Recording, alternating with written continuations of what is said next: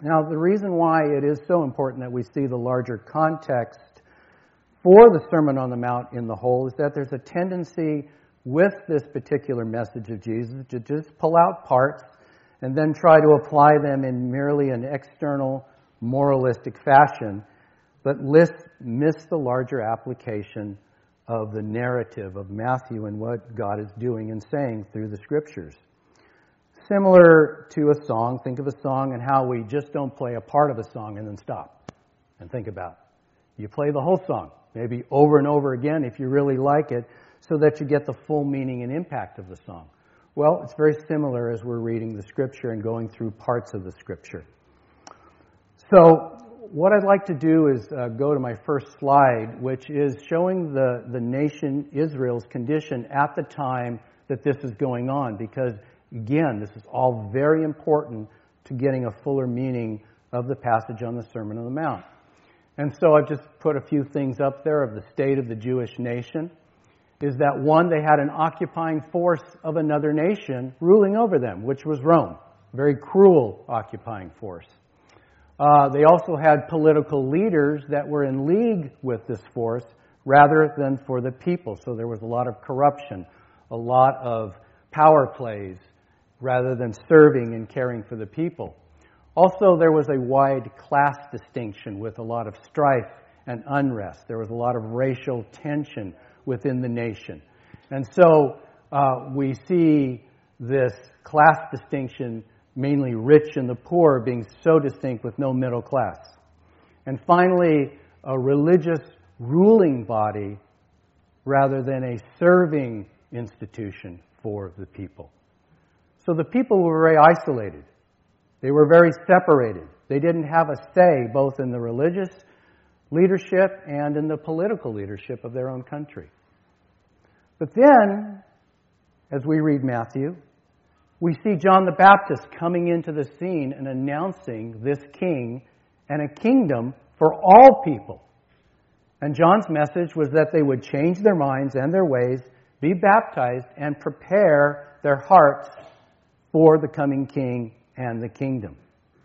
Now, last week, Pastor Brian, when he was going in there, before we even get into Matthew 5, is that he wanted us to see the type of people that Jesus was speaking to and what was going on. So I'd like to go ahead and look at that slide really quickly, which is the scripture out of Matthew 4:23 and 25. Who was Jesus speaking to on this hill as he was giving out this message in this sermon? So I'd like to just read this, and it says that Jesus went throughout Galilee, teaching in their synagogues, proclaiming the good news of the kingdom, and healing every disease and sickness among the people. News about him spread all over Syria, and the people brought to him all who were ill with various diseases, those suffering severe pain, the demon-possessed, those having seizures, and the paralyzed, and he healed them. Large crowds from Galilee, the Decapolis, which would be similar to, like, we think of our area having the 5 cities. Well, this is called the 10 cities region in that area. Jerusalem, Judea, and every region across the Jordan followed him. So we see, first of all, Jesus in a very large and public way brings the kingdom in power and teaching that literally turns upside down the prevailing cultural and religious norms. That's very important. My hope is that he'll do the same to us and through us, because, as Brian mentioned last week, an overfamiliarity with the Scriptures or this particular message of Jesus can be a hindrance to this transformational work within us. But God desires to do this work in and through the lives of his people. And so as we read this passage here, disciples of every type from all over a large region, some had received healing in their bodies, some had received deliverance from their souls, some had been relieved of demonic oppression, some were coming to get healed and hoping to be healed. Many experienced forgiveness, had relationships reborn, all classes, rich and poor, because as we see later in other accounts of the gospel, of the good news of Jesus, is that many well-to-do and influential men and women were his disciples as well as these, quote, by cultural standards, lower class that Jesus was speaking to. Now, in regards to the Sermon on the Mount here, we know in Luke 6 it's repeated and added on to and deleted. And in other parts of the gospel accounts, we see some of this teaching going on. So it's safe to say that Jesus repeated parts or the whole of this message many times, first because of its importance, and secondly, teaching was shared by word of mouth with each other. It's not like they had iPads where they're listening to Jesus and they're taking down notes here. It was all by word of mouth. They'd go back to their families or go back to their villages and share what Jesus was saying and sharing what Jesus was doing in power within people's lives. And finally, it's important to understand that this passage we're reading here in Matthew 5 is that Jesus is talking to his disciples, his subjects of the kingdom, as it were, future co-heirs who were going to rule and reign with Jesus in the kingdom. This is not spoken to people that had not come under his influence and literally been born again. Because it is impossible to take the Sermon on the Mount and try to apply it in an external way and try to obey it apart from new life within. Okay? So there's a larger picture. So let's kind of zoom in a little bit into Matthew 5 and let's read the passage starting again in verse 11 where Brian left off last week. And he says, "Blessed are you when they, speaking of the world, revile you and persecute you and say all kinds of evil against you falsely for my sake.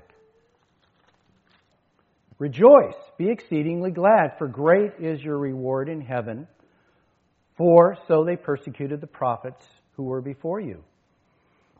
You are the salt of the earth, but if salt loses its flavor, how shall it be seasoned? It is then good for nothing but be thrown out and trampled underfoot by men.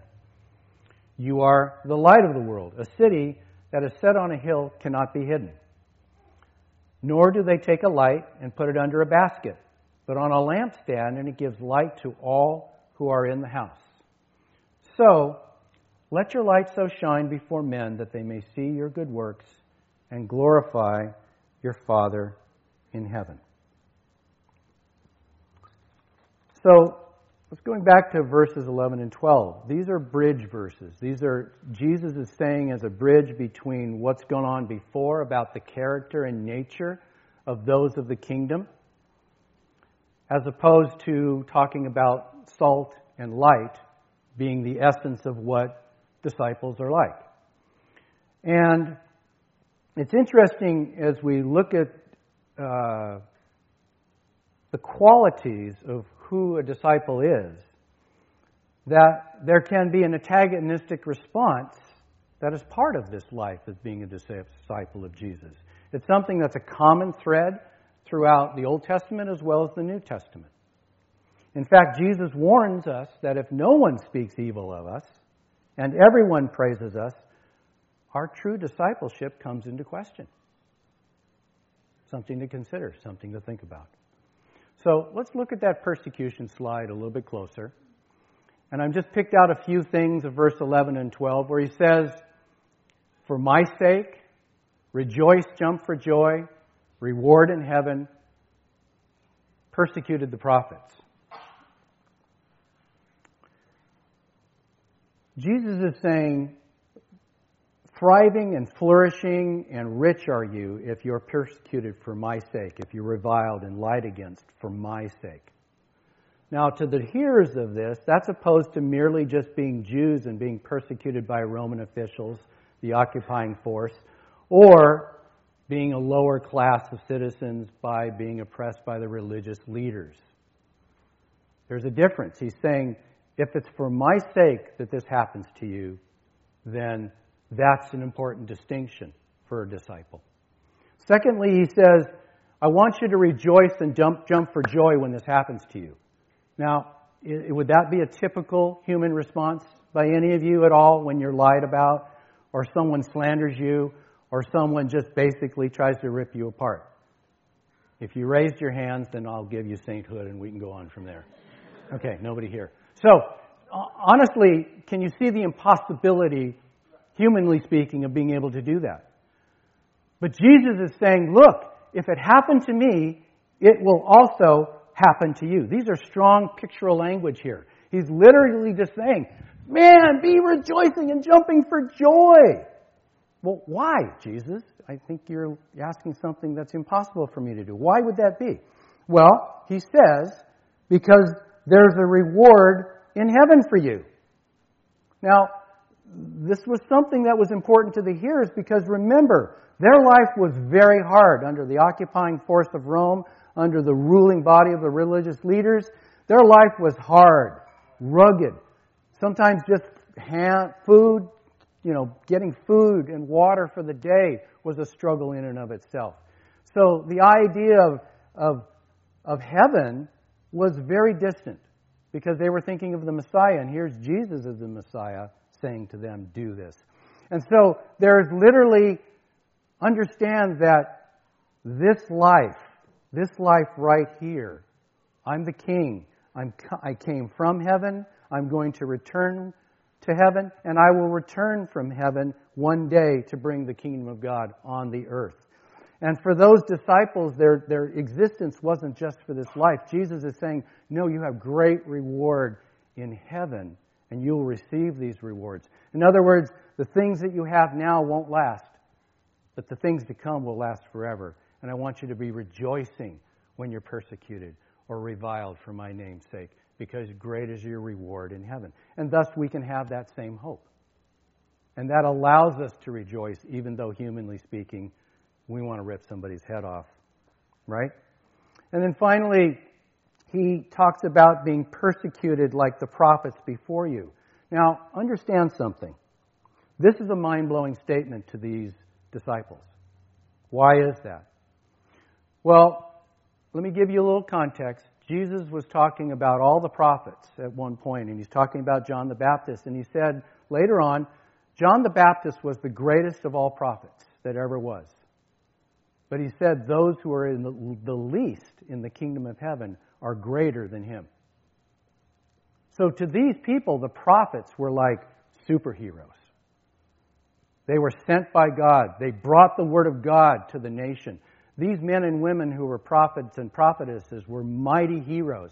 But Jesus is saying, look, you are on equal par than them. Actually, you have a better calling.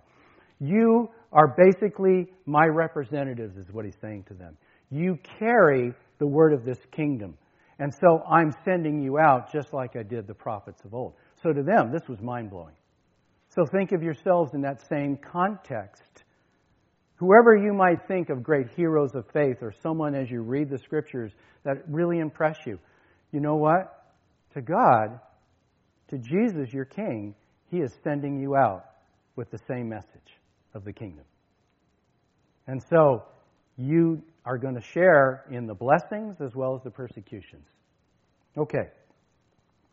So let's go on to what Jesus moves on to and says that you are the salt of the earth. Let me read it again. You are the salt of the earth, but if salt loses its savor or loses its flavor, how shall it be seasoned? It is then good for nothing but to be thrown out and trampled under the foot of men. So, I want to look at a few qualities of salt, what they would have heard and what it means to us. First of all, salt was very precious in that time. It was hard to obtain. In Jesus' day, salt was a valued commodity. Roman soldiers were sometimes paid with salt, giving rise to the phrase you've heard, worth his salt. That's where it came from. So, to these disciples, these followers of Jesus, he was calling them very precious, very valuable. Do you see yourselves that way? Do you see yourself as a prized possession that's valuable to him? I hope that you would hear that and see that. Secondly, next slide. Salt is a preserving influence. Salt was used to preserve meats and to slow corruption. So they were hearing within this that disciples of Jesus have a preserving influence on their culture. No matter what type of culture. It doesn't matter whether it was a tough culture like they lived in or a different culture that we live in. We have our own issues, don't we? We all have our challenges within every cultural milieu that we might live in, whether here in this country or around the world. The point is that because of who you are and that you are called salt, each one of us has the ability to have a preserving effect on our culture, a revitalizing effect on our culture, to even stop corruption. That is who we are as disciples. Let's look at the next one. Salt also adds flavor, right?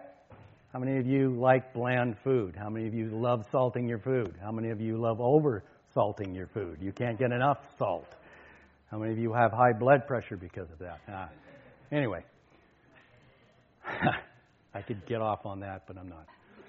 So salt was used to bring out the taste of the food. So disciples of Jesus bring flavor, the flavor of eternity, to cultural life. Isn't that wonderful? That you bring a certain flavor to just the blandness of life. Because of the nature of the King inside of you, you naturally come across with a flavor. You bring the flavor of eternity to our culture. The next one is medicinal. Now, salt was used for centuries to clean wounds. Mama, very painful. If you've ever had a cut and you get some salt in it, it stings, right? But for centuries, salt was used to clean out wounds. Even today, much better, pH-balanced saline water is used as one safe way to clean wounds. So think about this. Going back to the persecution and reviling of you as a person of the kingdom. Salt will do that effect as well, won't it? Salt will sting. Salt will bring a violent reaction sometimes. It's medicinal, it's needful, but sometimes the initial reaction is very antagonistic, very ouchy, as my wife would say. I don't use that word, she does. Ouchy. Very painful. But after the pain goes away and the wound is cleansed out, then there's healing and restoration, correct? So think about that. That's another reason that happens. So finally, Jesus was mentioning about losing its flavor. Most salt of the ancient times, gosh, that light's hard for me, it's my sight, were derived from salt marshes or dug out of the earth. So rather than by evaporation of salt water, it contained many impurities. Let me turn around and I'll read it this way. The actual salt being more soluble than the impurities could be leached out, leaving a residue that was so dilute it was of no use and thrown out. That's important. So think about to these men and women as they're listening to this, they start thinking about the fact that they understood this fact about salt being mixed with impurities, that unless the impurities were removed, the salt would lose its flavor, its ability to do what it was designed to do, right? Now today, around the world, the main way of making salt is by evaporation through the sun, right? I mean, there's other ways it's made, but that around the world it's a pretty standard practice. So when we're thinking about impurities, what does that evaporation do? It gets rid of all the impurities by the power of the sun. The application for us might be that we need the sun to shine on us in such a powerful, warm way that it burns out those impurities so that we don't lose the flavor or the ability of what salt can do. Just as they would have thought the same thing. So that's a very important distinction. That's how you can lose your flavors because of impurities. May God have mercy on us. Okay. I'm moving quickly just because I want to make sure we have plenty of time. Let's go to the light scriptures. Jesus makes a very, very crucial statement here in saying, you are the light of the world. A city that is set on a hill cannot be hidden, nor do they light a lamp and put it under a basket, but on a lampstand, and it gives light to all that who are in the house. Now, the quality of lights for that day were portable oil lamps, candles, torches, very crude compared to us, correct? And so that at night, when the light was gone, when the sun went down, it was dark. I mean, if you've been out camping in the desert or in the forest, and it gets dark, it's dark. And if you don't have the lanterns on, you start hearing things all around you that are coming to get you in your tent or whatever you're camping with. That's why my wife doesn't like going camping. She always thinks she hears things out there. Oh, I'm not bagging on you. I'm just saying. Okay, I have to repent. There's an impurity that needs to be baked out of me here. But at night, a city would have all these torches and candles and oil lamps going, and you couldn't miss it on a hill. You could see it for miles around. That's what Jesus is saying. You literally are the light of this world. Now, I'm going to do a quick illustration to kind of do this. Got my little headlamp here, and it doesn't look very impressive, I'm sure, right? With all the light that we've got here, right? So I'm going to have our team back there at the soundboard go ahead and turn off all the lights that we've got, including the stage lights. Good? Wow, that's a lot brighter, isn't it? That's almost hard to look at, isn't it? Okay, now that I've blinded half of you, I think we have insurance policy covering that. But do you get the picture of that? The power within darkness, that light has a great effect. Now look how light this room is now. Jesus was saying to the whole of the disciples, you are all light, the light of the world. Just as this room would be totally dark as it was a couple of seconds ago without light, you so shine as a group of men and women and children who literally light up the darkness so that men and women can see their way to God.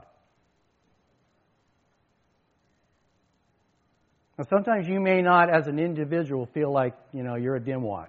I don't know. You may feel that way. The point is the Christ in you is the power. Jesus said, I am the light of the world. And He's deeming us as an equality there because of Him living inside of us literally shines through. Correct? That's what the disciples were hearing here in this message. Now, have you ever been woken up at night with someone shining a light in your eye? Do you get grumpy? Or someone opens up the shades in the morning and you got the sunlight hitting you in the morning? Maybe your husband or wife or your roommate decides to be funny? Yes. Or even worse, many people that have migraines become very photosensitive to light. If you have migraines, you know exactly what that's like.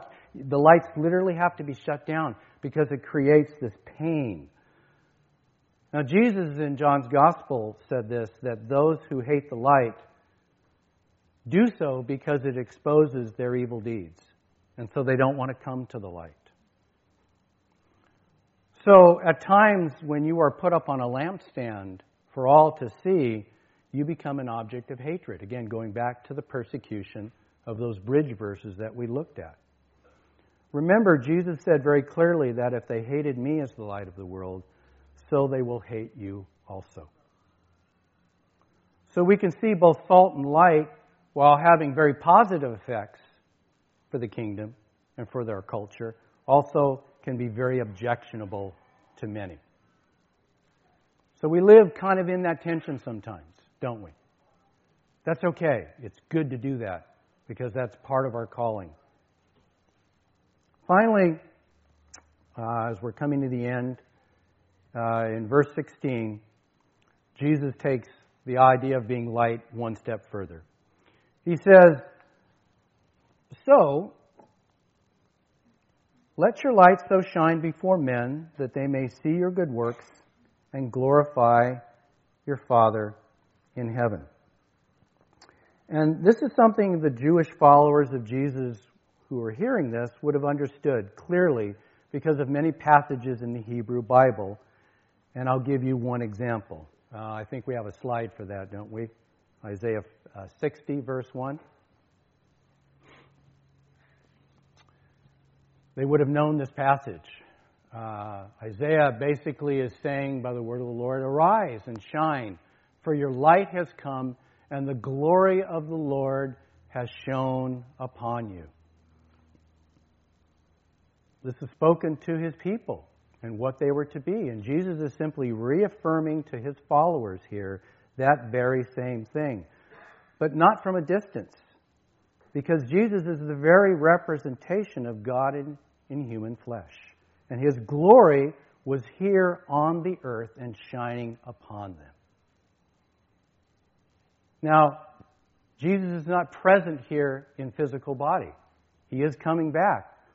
But he has left the Spirit, the Holy Spirit, his Holy Spirit, to shine upon us.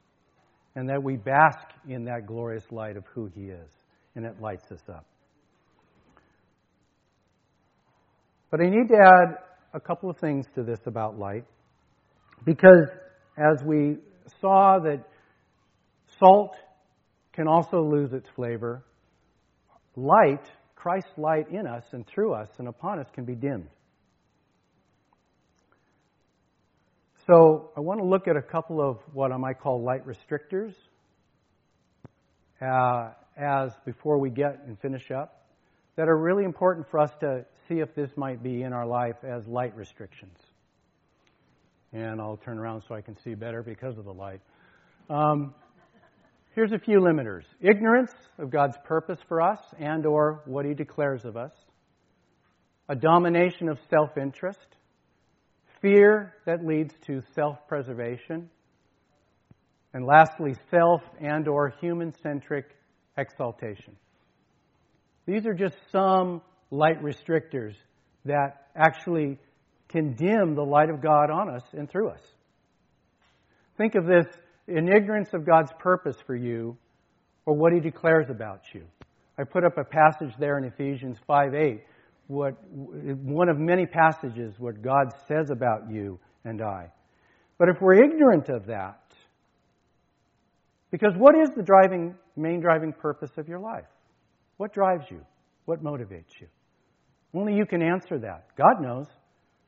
But you need to ask yourselves that question. Because if it's the Lord, if it's his purpose, if it's his calling on your life, then you know who you are. And you can shine in that and live in that.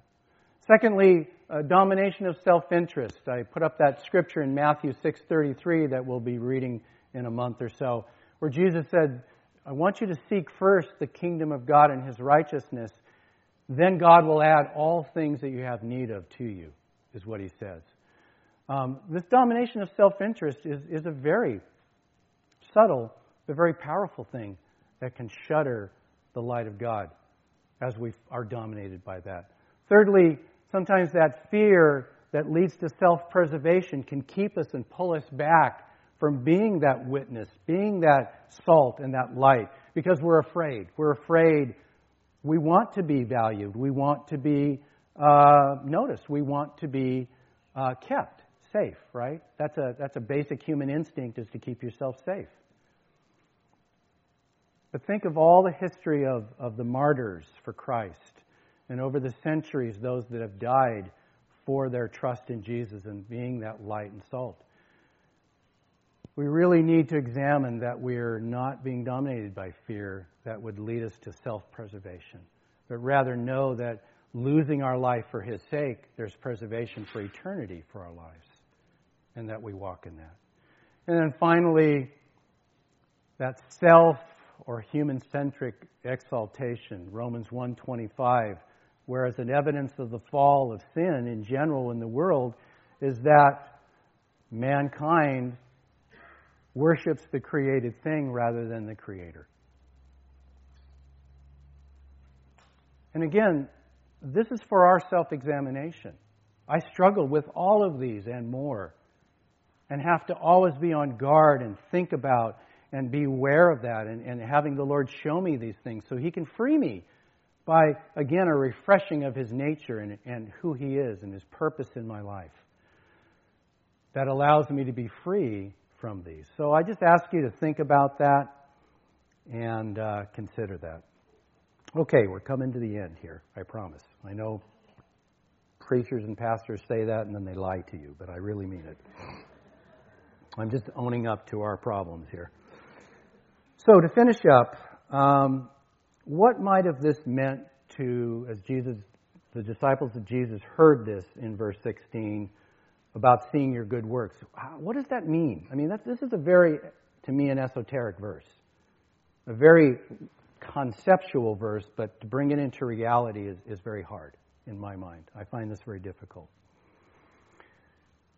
They would have recognized this from other passages about light, and so I want to go to a passage that they would have been familiar about. And I don't have a slide for it, but I want you to turn in your Bibles to Isaiah 58.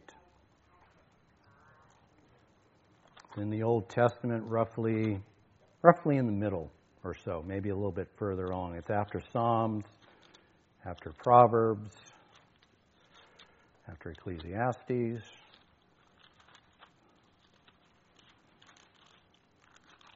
and after the Song of Solomon. Isaiah 58.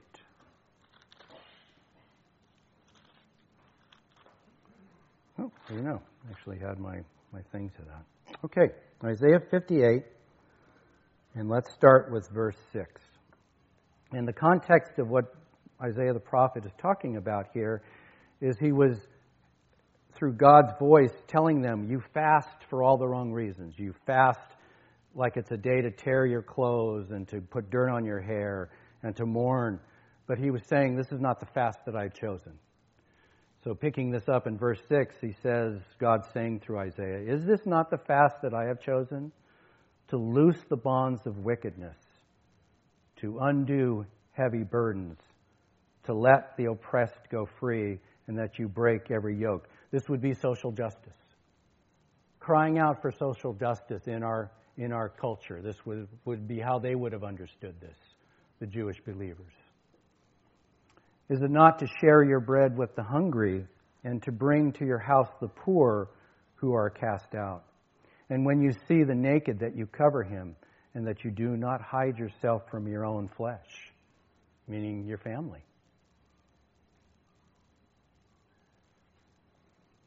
Then your light shall break forth like the morning. Your healing shall spring forth speedily, and your righteousness shall go before you. The glory of the Lord shall be your rear guard, and then you will call, and the Lord will answer. You will cry, and He will say, here I am.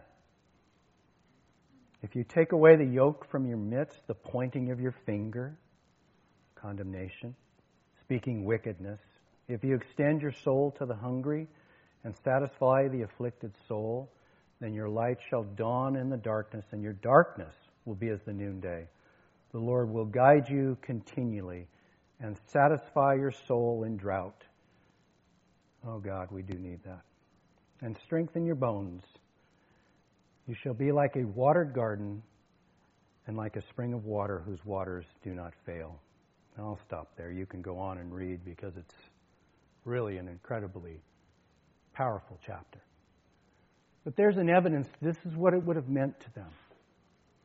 It would have meant that they go beyond just simply a social consciousness that has words but no actions, no meaning. It goes beyond the fact of just giving of yourself away to serve and to love and to be compassionate and to be kind. And in the doing of that, the light breaks forth. There's a glory and there's a power where people say, this isn't humanly possible. It must be God. Words are good. Words are necessary to the preaching of the gospel. But works go right along with words of faith that produce action, that produce the glory of God. So, let's end. Let's respond to the Lord on that. Let's stand. I'll have the band come up.